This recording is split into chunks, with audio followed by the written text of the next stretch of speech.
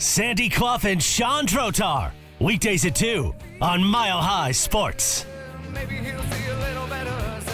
Welcome to the show. You're halfway through your work week already, so congratulations. Pat yourself on the back. I mean, not like a ton. You still have half the week to go, but a little is okay. Little attaboy or attagirl there never hurt Danny anybody. just did that. Yeah, good for you. Good for you. Well, there's obviously a lot to talk about. The Avalanche will try to take a pivotal Game 5. I don't even have to get into the details we could, but tell you what the odds are for the team winning Game 5 and winning a 7-game series. Pretty good. It's pretty good when it's a tied 2-2 scenario. So we'll get into that. We'll also get into, of course, the Nuggets knocking off the Timberwolves, finishing the job, as Sandy suggested. We'll do that with Mile High Sports Ryan Blackburn, who will also take us a little bit forward towards the series with the Suns, which will happen on Saturday. The exact game time we don't know. The bubble was its own entity with all of the thrills and spills and unusual circumstances attendant to it. I can't say that going back maybe as far as 2009, when the Nuggets played the Lakers for the Western Conference title, that I've looked forward to a playoff series any more than I'm looking forward to this one between Denver and Phoenix. I agree. I think it's the most anticipated since, and that includes the fact that in the bubble they were in the Western Conference Finals. But I agree with you. I think that this is actually the biggest series since then. And I've seen people nationally say, "Oh well, this is the real Western Conference Finals," at which I've kind of shaken my head. I'm like, "Well, have you been watching? The other two teams are likely to be the Lakers and the Warriors." Or the Kings. Or the Kings, which obviously if they knock off the Warriors, then it looks like a home court series to me. And I know Fox has the broken finger, but well, he had the broken finger in the latter half of that game, and it didn't stop him scoring 38. Good. Yeah, he was pretty good. And the hometown crowd has a way of pumping adrenaline through the system that makes you forget that the tip of your finger hurts. Oh, and Golden State's terrible on the road. And Golden State gives games away on the road all the time. For so some reason. To me, that's a toss-up series. That's a 50-50 series to me. Obviously, Golden State needs to break through on the road. Sacramento, of course, does not need to break through on the road. Just keep winning at home, and they'll win the series. So the Nuggets will play at some point. It is a TBD start, but it will start on Saturday before the while other first-round series might be going on. If you believe the folks at ESPN and their analytics and the matchup, at least for Game 1, they have the Nuggets with a 63% chance of winning. I don't buy that for a second, but we'll find out and break it down with Blackburn later. That sounds heavy to me. Wow, way heavy. That sounds heavy to me. I'm in the 55 to 45 range, I guess. Give or take a few percentage points. I mean, the Nuggets have to be favored.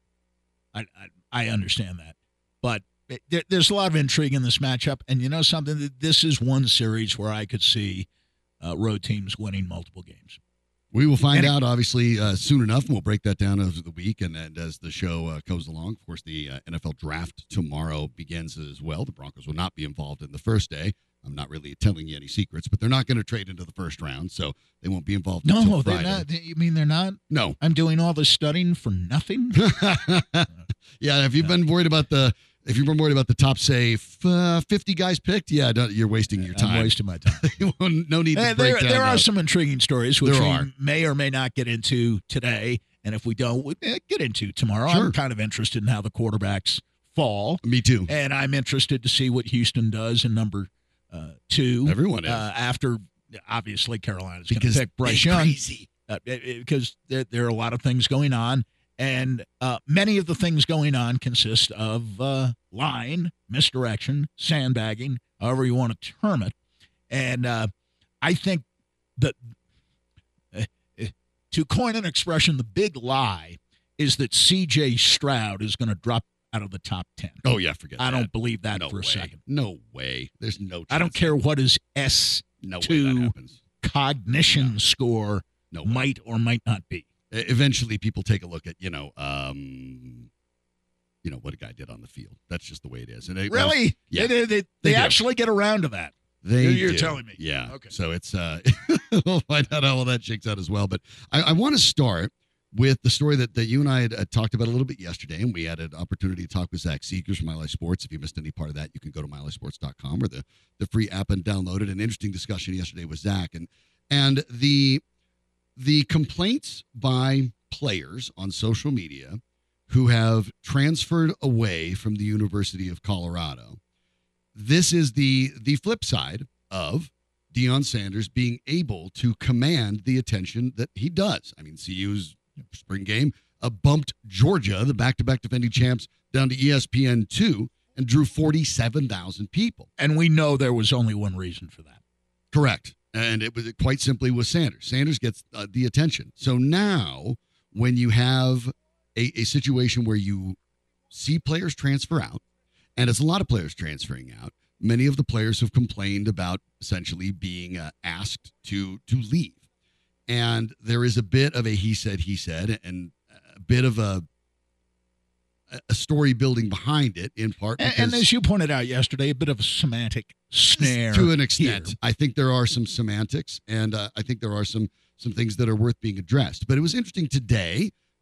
Sanders joined the Pat McAfee Show to talk a little bit about various things, and there was a long, wide-ranging discussion about some other things too. And you can check it out, obviously, on McAfee's website and YouTube and everything. But wanted to give you a couple little back and forths here, because one was specifically asked by McAfee about the transfer portal, players coming out and players moving in, and give Pat McAfee a lot of credit. He can be abrasive, he can be raw, but he certainly can get good for him guys in his mindset, ask it, and get a genuine answer. Here's that exchange. There's 41 dudes in the transfer. 41. Is that all? Hold on though. So we have a bonus content clip from season 1 of Coach Prime on Prime, and this is actual clip from Coach talking to his players the first day Classic. He's in the building, man to man though, right? This isn't like texting or heard this or email. This is Coach Prime on season 1 bonus content talking to the Colorado Buffalo football team for the first time man to man. Well, my job is to replace every last one of y'all. Your job is to let me not do that. 4th and 1, who in here that we know getting it?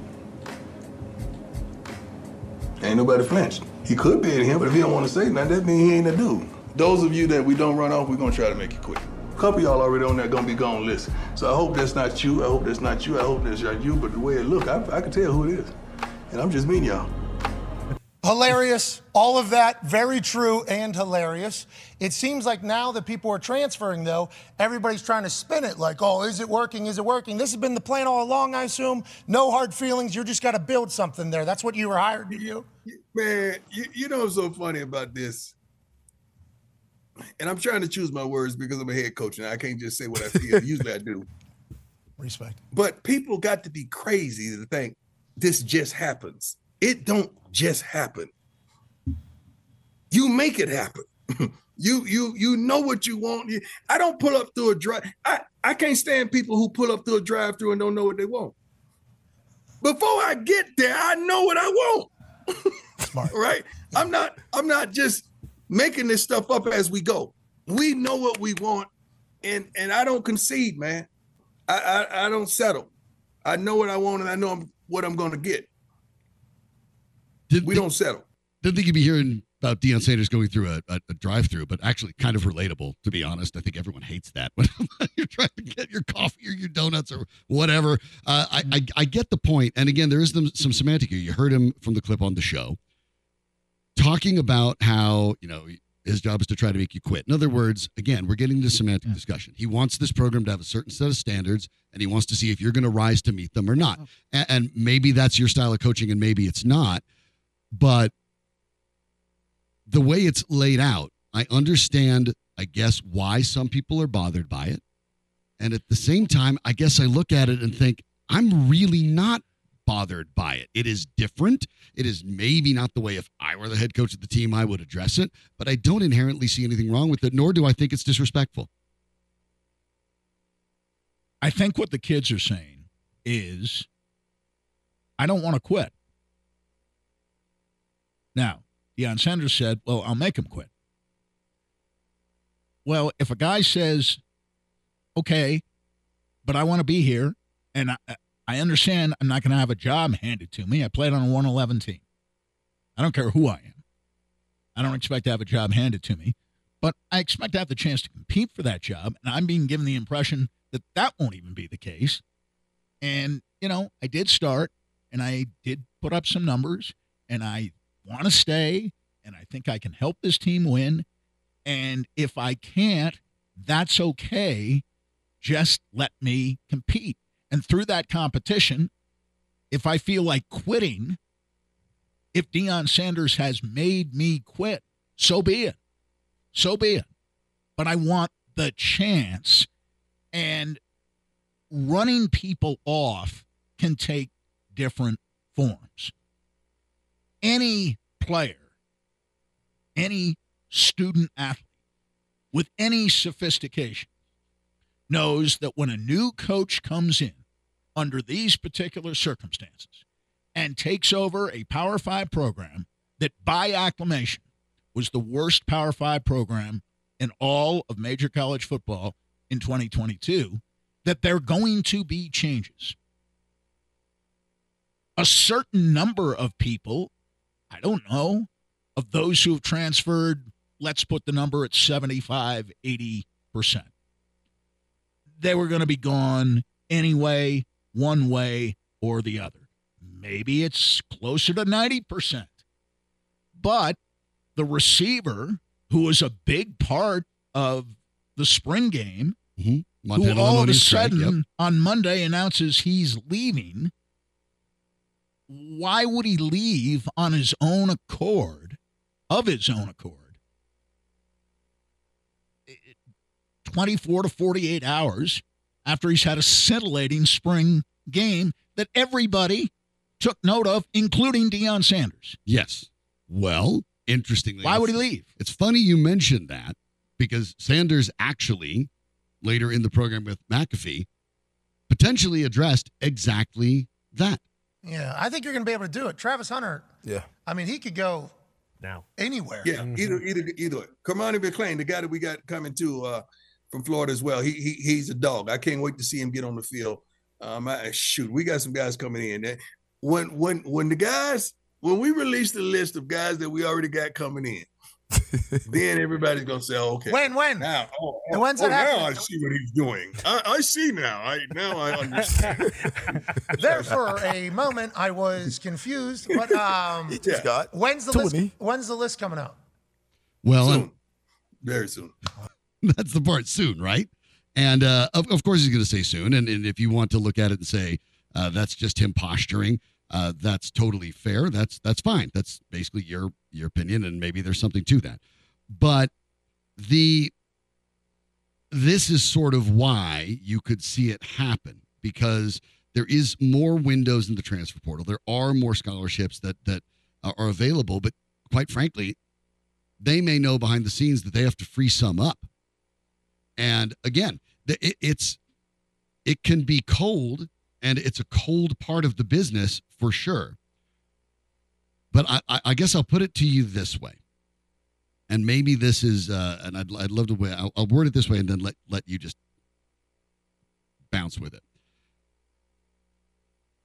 If you know that you have behind the scenes, you know that you're already likely to obtain multiple players through the transfer portal that will be better than the ones you have, and you know you need to free up scholarships for them.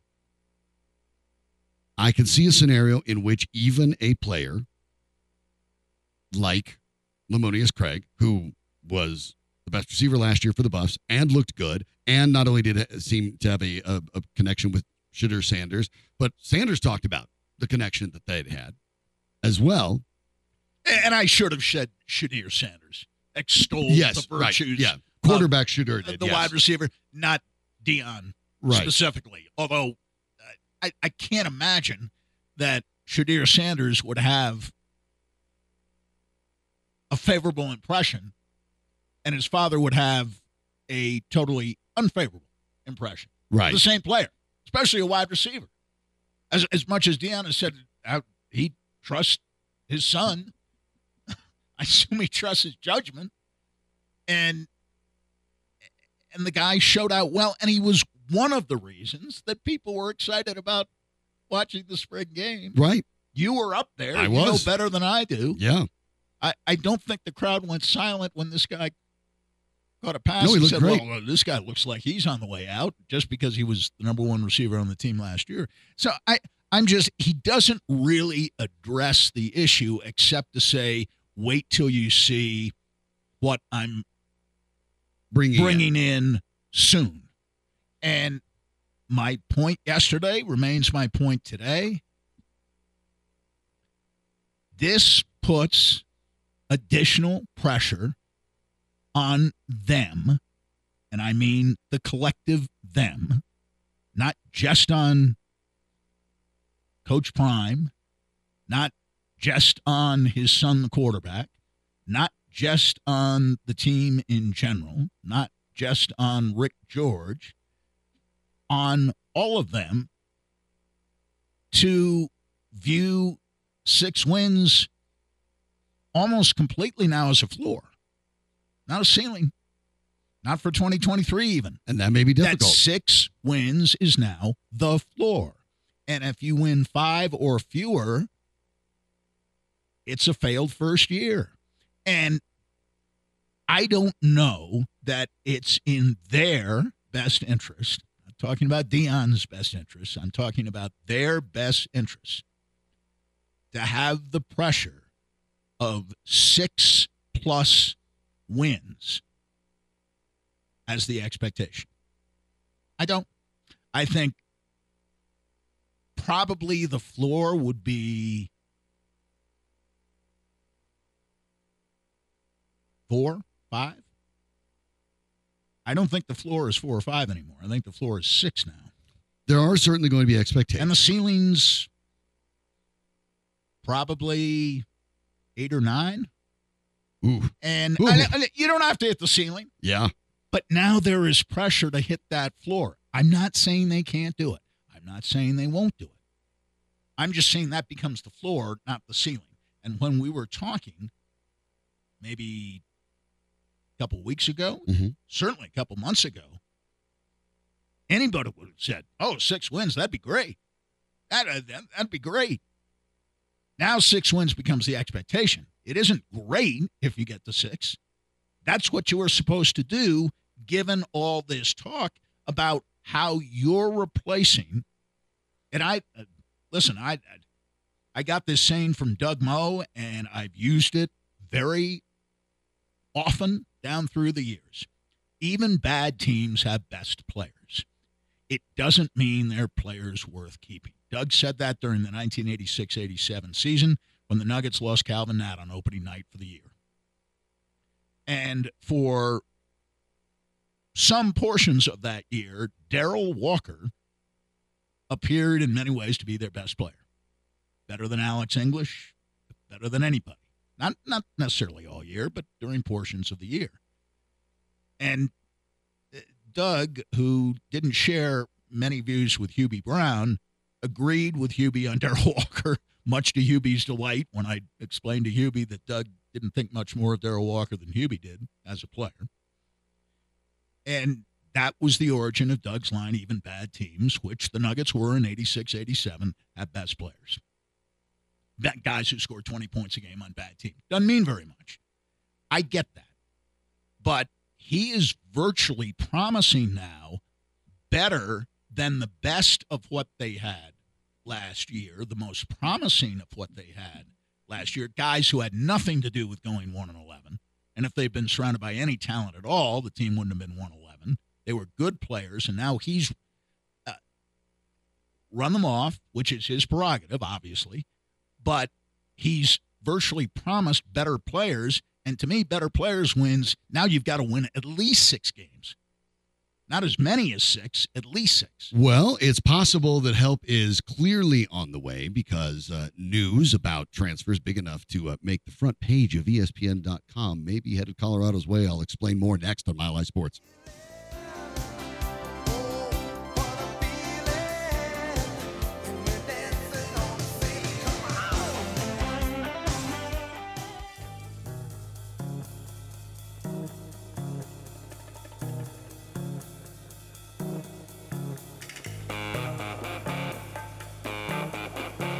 Sandy Clough and Chandrotar. Presented by Superbook Sports. Download the Superbook app and start winning today at superbook.com. Here's Sean and Sandy. Talking about the, I hesitate to say firestorm, the continued buzz around the University of Colorado football program under Deion Sanders, appearing on the Pat McAfee Show today as sort of local newspapers then were picked up sort of nationally about players who were frustrated with transferring out and feel that they were pushed out. And like we've talked about, some semantics involved in that. But one of the big stories today, the AAC Rookie of the Year, Alton McCaskill, the fourth, a terrific running back out of the University of Houston, led all freshmen rushing touchdowns, 16 rushing touchdowns, 961 yards. Had an extraordinary year. Dana Holgerson, the head coach there, told Houston on Tuesday, told the television station in Houston, I appreciate everything he's done for us. It's a sad day. I was a little shocked because the kid had a good spring, and then sudden, boom, it's over. Well, he is universally expected to transfer to the University of Colorado. Right, and he's better than any running back they have. And coming with him, they're starting left tackle Cameron Johnson, sophomore, big tackle coming over. Better than any offensive lineman they have. Expected immediately. Understood. So yeah, this is such a fascinating. They were going to do that anyway, and it's. I guess I'm talking more about the wide receivers here. Okay. I don't have a problem. In fact, there's been a big story how Houston was shocked that this kid was leaving, and the fact that he's coming here is not surprising. It's surprising that he left Houston, but that then once you're over that, he would come here. That's not surprising. Right. And I willingly acknowledge that he's better than any running back they had last year or have at the present time. He'll be the starting running back. Great. Starting left tackle. Probably better than any offensive lineman they had last year. Almost certainly. A terrible offensive line last year. So, yes, he's bringing in a lot of offensive talent. And I myself, we talked about it during the break, I myself have told people who are a little skeptical, well, are the Buffs going to be able to stop anybody? I said, no one in the Pac-12 is able to stop anybody. You're not wrong. So, but somebody has got to be on the short end of 45 to 40. You're not always necessarily, because you have a lot of offensive talent, going to be on the long end of 45 to 40. It's true. So, it's reasonable to ask. I think it might be a bit of a flippant response just to say, well, nobody in the Pac-12 plays any defense. Well, it's hard for me. I know that about the two young corners, and I know Hunter is probably going to play more corner than he is wide receiver. Maybe. Maybe. McLean obviously Deion says he'll go both ways, but he's not going to play every play on offense or defense. He's not going to play every play. I think he'll play most of the time on defense, don't you? I am not sure. Don't they need him more? He played both on Saturday. It depends. I mean, he looked like their best wide receiver. He looked better than Lemonious-Craig. He had the ability to create space was obvious. The hands were good. I don't know. Now, remember that they did also bring Jimmy Horn Jr. from Jackson State to Colorado. So that's another one of the guys that transfers as well. Yeah. So there is talent there. I mean, he had 959 yards last year. But otherwise, it's a lot of, at the moment, it's a lot of freshmen. And we will kind of see what transfers are there. But there's a lot of talent there. And we'll kind of find, at the moment, I would say you'd probably be looking, at the moment, we know there's more transfers to come, at probably Horn and Hunter as being your top two wide receivers. I think Hunter may be more of a wide receiver than a corner at first. But I think it is then they don't have the two best young corners anymore. If Hunter's it's difficult to say right now. So this is where I think you may be skirting the line, because you're talking about Hunter, and if you're right, and I have no reason to dispute you, that he's going to be used more on offense than he is on defense, then some of the defensive projections have to be altered. Yes. And again, if every game is 45-40, you're going to lose some of those. And I could be wrong about that because I think, would it be fair to say, you think, Sandy, that it is easier to find a top-tier wide receiver or a shutdown corner? I think it's easier to find a receiver. I trust certainly when it comes to cornerbacks, I trust the judgment of Deion. And that's why I think that, I think there's a possibility in the spring game. They're trying to put on a show. You put your first team offense against your second team defense. You let Shedeur Sanders and Travis Hunter light some of the lesser guys up, and that's what you saw. It would not shock me if he was playing more cornerback. If it was me, that makes more sense, especially given his size at a roughly 165 pounds. I'll concede. I think you can get that's other his wide area receivers. of expertise, right? And they didn't have a quarterback last year, correct? So no wide receiver was going to look good here, even the talented ones. Mm-hmm. No one was going to put up any numbers. They didn't have anybody to throw on the ball. Can't argue Receiver's a dependent position. Sure it is. They have a quarterback now. Mm-hmm. And my point is, the guys he's bringing in played with that quarterback in some cases. Played with that at quarterback least in Hunter already. and Horn's case, yes. Right. They already played with him. Now, it's a different level, but he seems to be it's a different level perfectly suitable yeah. for this type of plan. Assume the two wide receivers are too. But I would still not dismiss, as they apparently have, the idea that the wide receivers, one or two maybe, could compete for positions, not starting positions, but positions on this team somewhere, somehow. Even in college now, well, perhaps especially in college, you need 3 or 4 of them. And we're really, not 2. You need 3 or 4. And what we're really talking about, and I think this is where the challenge is too when looking at this for Colorado. And maybe I'm just speaking for me here, Sandy, but what we're really talking about is Lemonious-Craig, a guy that had accomplished some things at this level and was their top receiver. That even caused you to raise your and looked good. eyebrow. Yes, it did. But I also look at it and I look at the players that are transferring out and even being up there this weekend and really needing to pay attention to that. That's the only one, with the exception, by the way, also this morning, Yusuf Mugarbil is also transferring away was a 4-star lineman.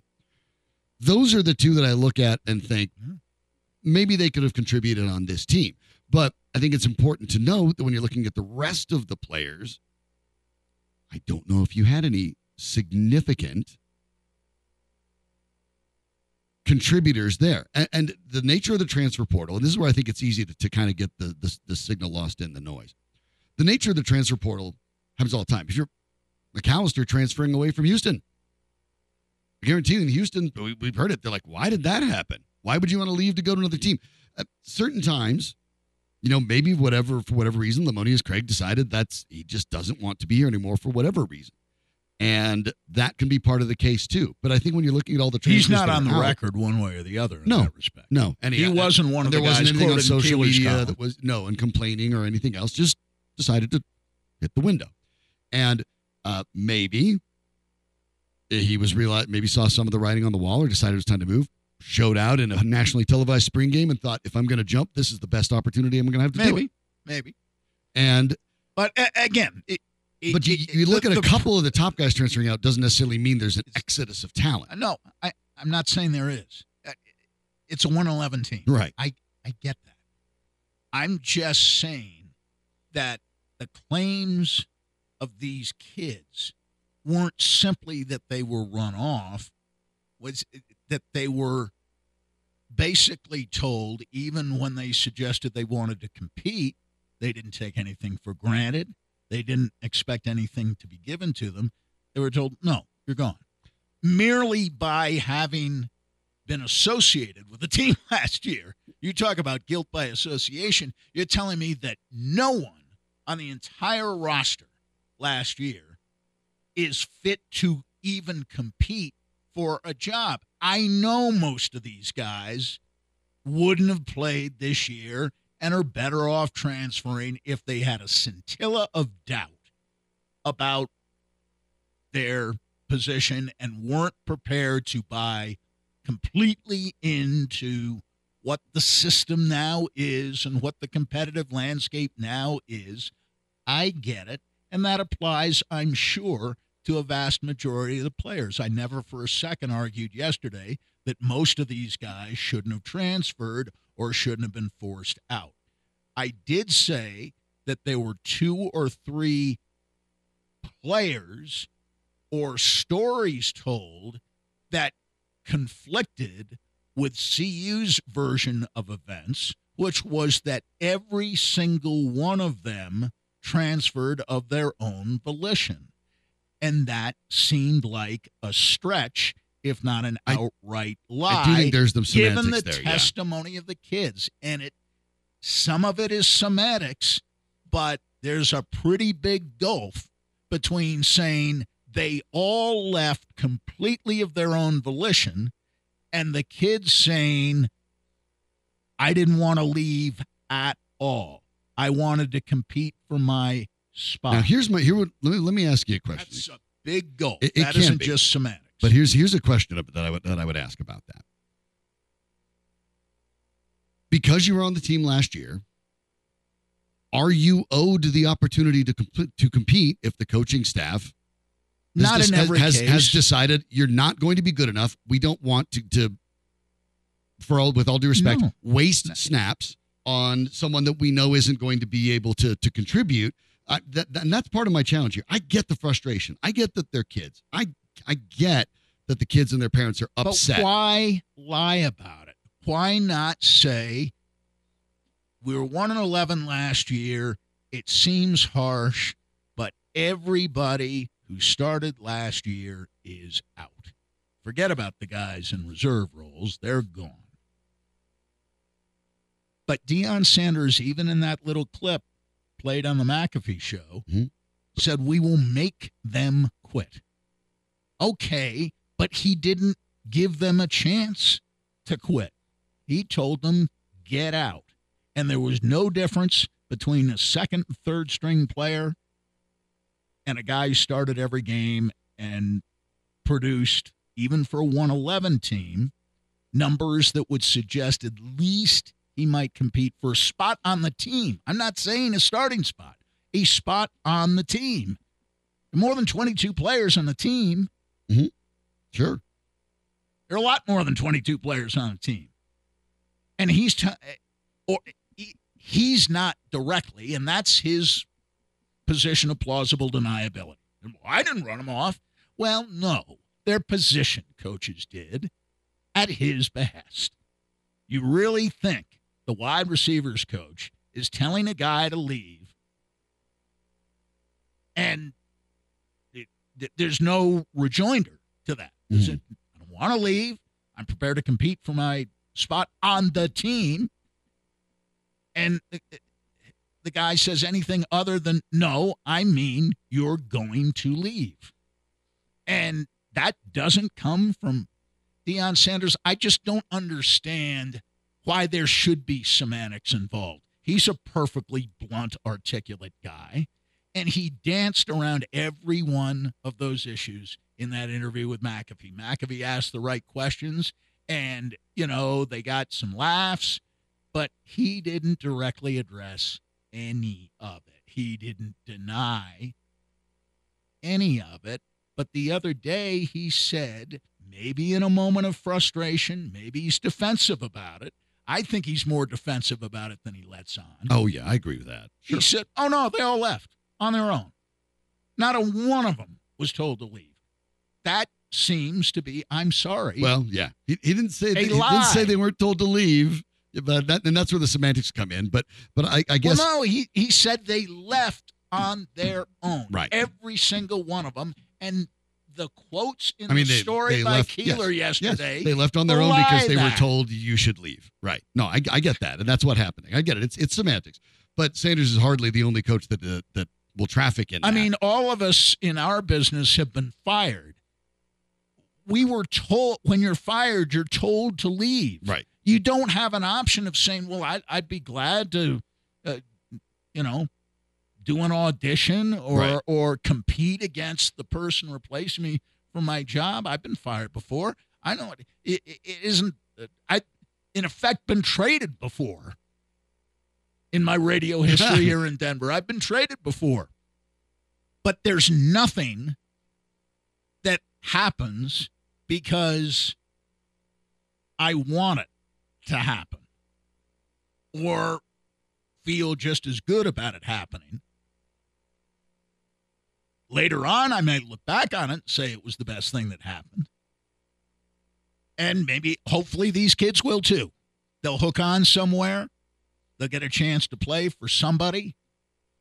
And I feel particularly sorry for the kid who was basically told to leave at Nebraska under a coach who isn't there anymore now.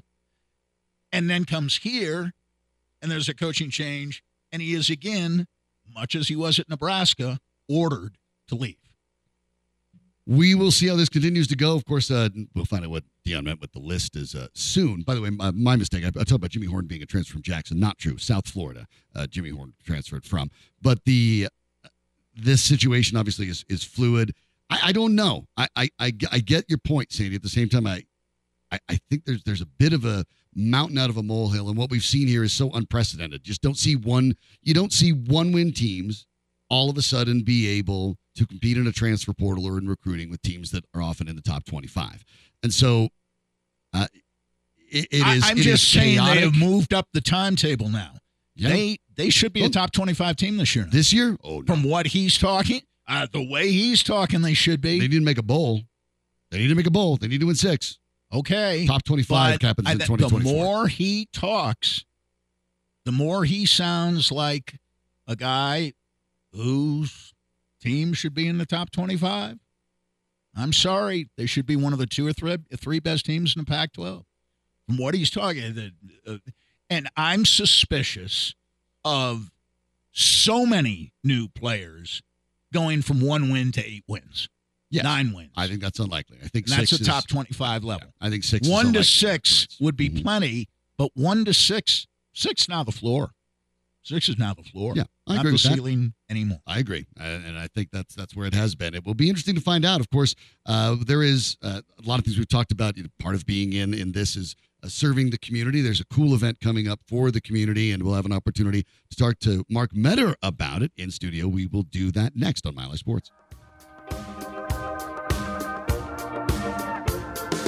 Truth is all that you need.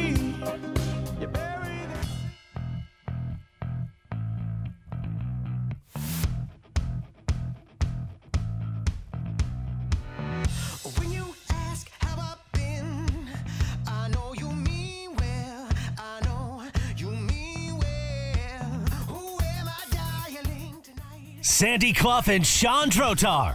Weekdays at 2 on Mile High Sports. Well, we've talked about this before on this show. Part of doing sports talk radio is supporting your community and understanding when things are important and things are valuable, and when they overlap with sports, so much the better. And so we're happy to be joined by our next guest, Mike Meador. And Mike, you are the founder and CEO of the Meador Foundation, and working with some local charities, and you've run a golf tournament, the Meador's Masters, for years. We had a team of our own Nate Lundy was on it. Actually did pretty well a couple years ago. Former champions. Yeah, that's because they were wise enough not to pick me in their foursome. So an opportunity there to tie a little bit of the golf into it. But while I think people might be familiar with some of that charity, would you be able to tell people a little bit of where that foundation came from and what it supports? Sure. First of all, thanks for having me. I know obviously you guys need to fill airtime, and you don't have much to talk about right now with not really. I mean, just the playoffs and NFL draft. The draft. It's just scared me to death. And for 2 seconds, just an aside, I had you on before I drove in here. I thought Deion was here. And I was nervous. I was nervous to meet you, Sandy, but I know Sean. But you throw Deion in the mix, and that's a different story. So anyway, I digress. He was not here, although his voice was part of our program. Yes. It certainly sounded like it. So, well, I do appreciate you guys having me again. The Meadors Masters Foundation, something my wife and I founded. This is now our 11th year.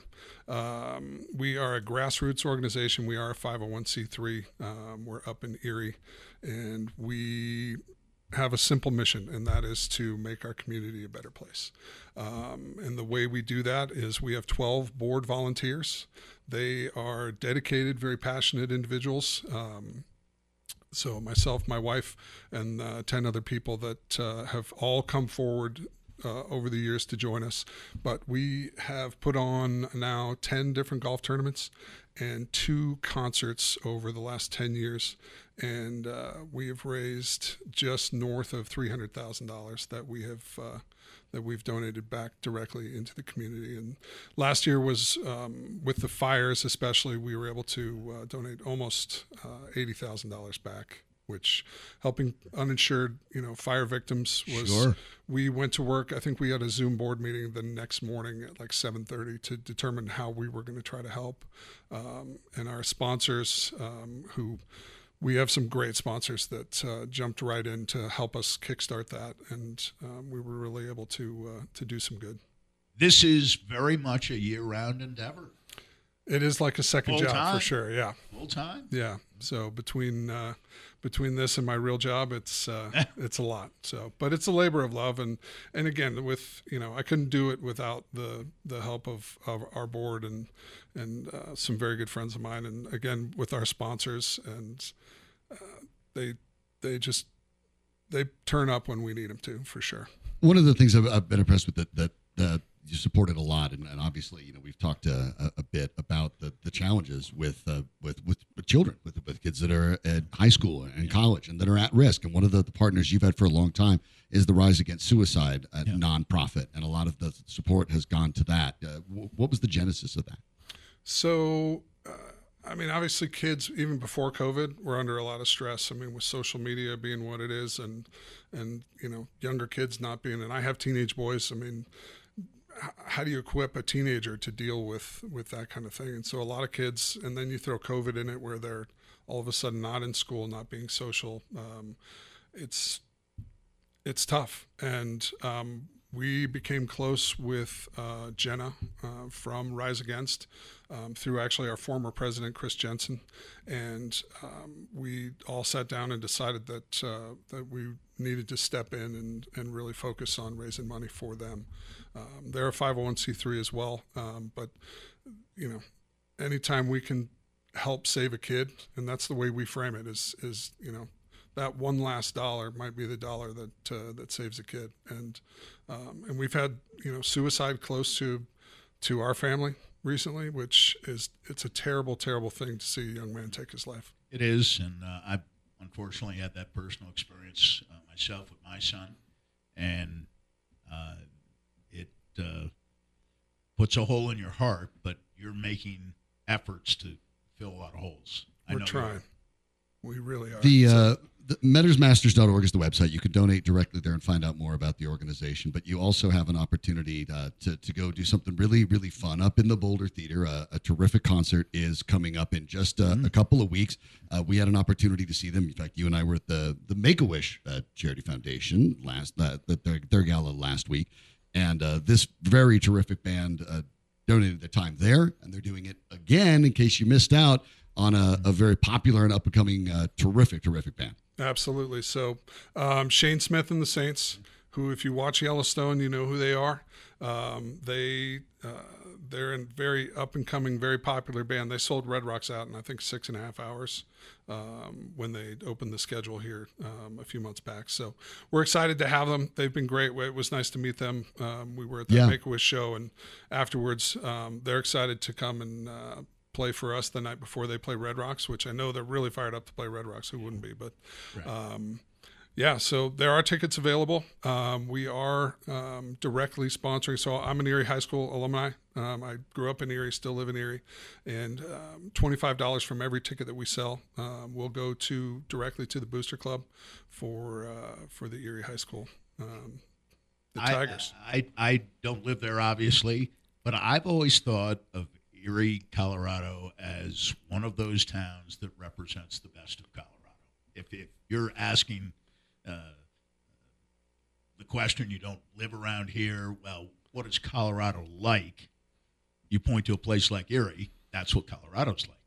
I would certainly tend to agree. I've said it before. I love that town. It's my hometown. You know, I grew up there, and I'm passionate about helping the school, and we made a nice donation to the food bank this year. Obviously, with inflation and food prices are off the charts, so we really made an effort there to just to help people. And again, that just goes back to our mission. It seems simple, but when you dive in, there's a lot of folks and a lot of other organizations that need help. If you want to go ahead and look at those tickets, you can go again to meadorsmasters.org. That's MEADORS masters.org. You can get the tickets there. They are available. There's also a way to donate to the Erie High School Booster Club immediately when you buy your tickets. And if you go with friends and you're getting 4 of them, you actually save $100 if you buy all 4 together, with the $25 from each ticket still going to the charity. So check them out. Shane Smith and the Saints are a really, really talented band. They cross a lot of genres. Yes. They're really and when we had a chance to meet them last week, terrific people. And obviously, when they're not from Colorado. No. They're come in to donate their time with one charity and then come back to donate their time for another charity. You're talking about some good people on top of that. The guests will be Full Belly. That's on Monday, May 8th, up at the Boulder Theater, so you can check that out. Make sure you do. And also, of course, you still have the golf tournament coming this fall. That's correct. We've got sorry, my phone's ringing. I shouldn't have it in here. The Meadors Masters 11, Todd Creek Golf Course on our golf club. Love Todd Creek. September 23rd. So a bunch of different ways to donate and participate. You can go check out the concert. You can go see if you can sign yourself up for the golf tournament this fall, or you can simply go to meadormasters.org, meadorsmasters.org. That's MEADORS. masters.org, simply to donate if you want to help with everything they're doing locally around here. Mike, terrific charity, terrific work, and obviously this is a labor of love and not some spinoff from a giant company. I mean, this is something that you and family and friends decided you wanted to do in this community, and that's extraordinarily impressive. Thank you. It's like I said, it's a labor of love, but it's very fulfilling, and to be able to give back to my community is something that I'm passionate about, and I really appreciate you guys having me here. Honored to meet you. Yeah, it's an honor to meet you, sir. It's always funny when you run into people come in and the same thing. They're like, "Wow, it's Sandy," and I'm like, "I'm here. It's okay." Hey, it's okay. Being Robin to Sandy's Batman is not the worst thing in the world. I'll tell you that. I'll tell you that. I'll tell you that Mike's much. been around. Oh, yeah. That's probably why I was more excited to meet you. Yeah. But make sure you check it out. Meadorsmasters.org. MEADORS masters.org. The terrific concert with Shane Smith and the Saints 12 days from now. Go ahead and get your tickets there. And while you're there, you can also get ready for that golf tournament, or like I said, just donate, check it out, and see all the work that they've done, not only locally, but also in Houston when Hurricane Harvey hit. Over in Nicaragua, there's villages that have been stricken with natural disasters as well. So, I mean, it's far-reaching stuff, but it is ground-level work, and it is worth checking out. So meadorsmasters.org is the website. Mike Meador is the founder and CEO. Thanks so much for joining us. I appreciate you guys having me.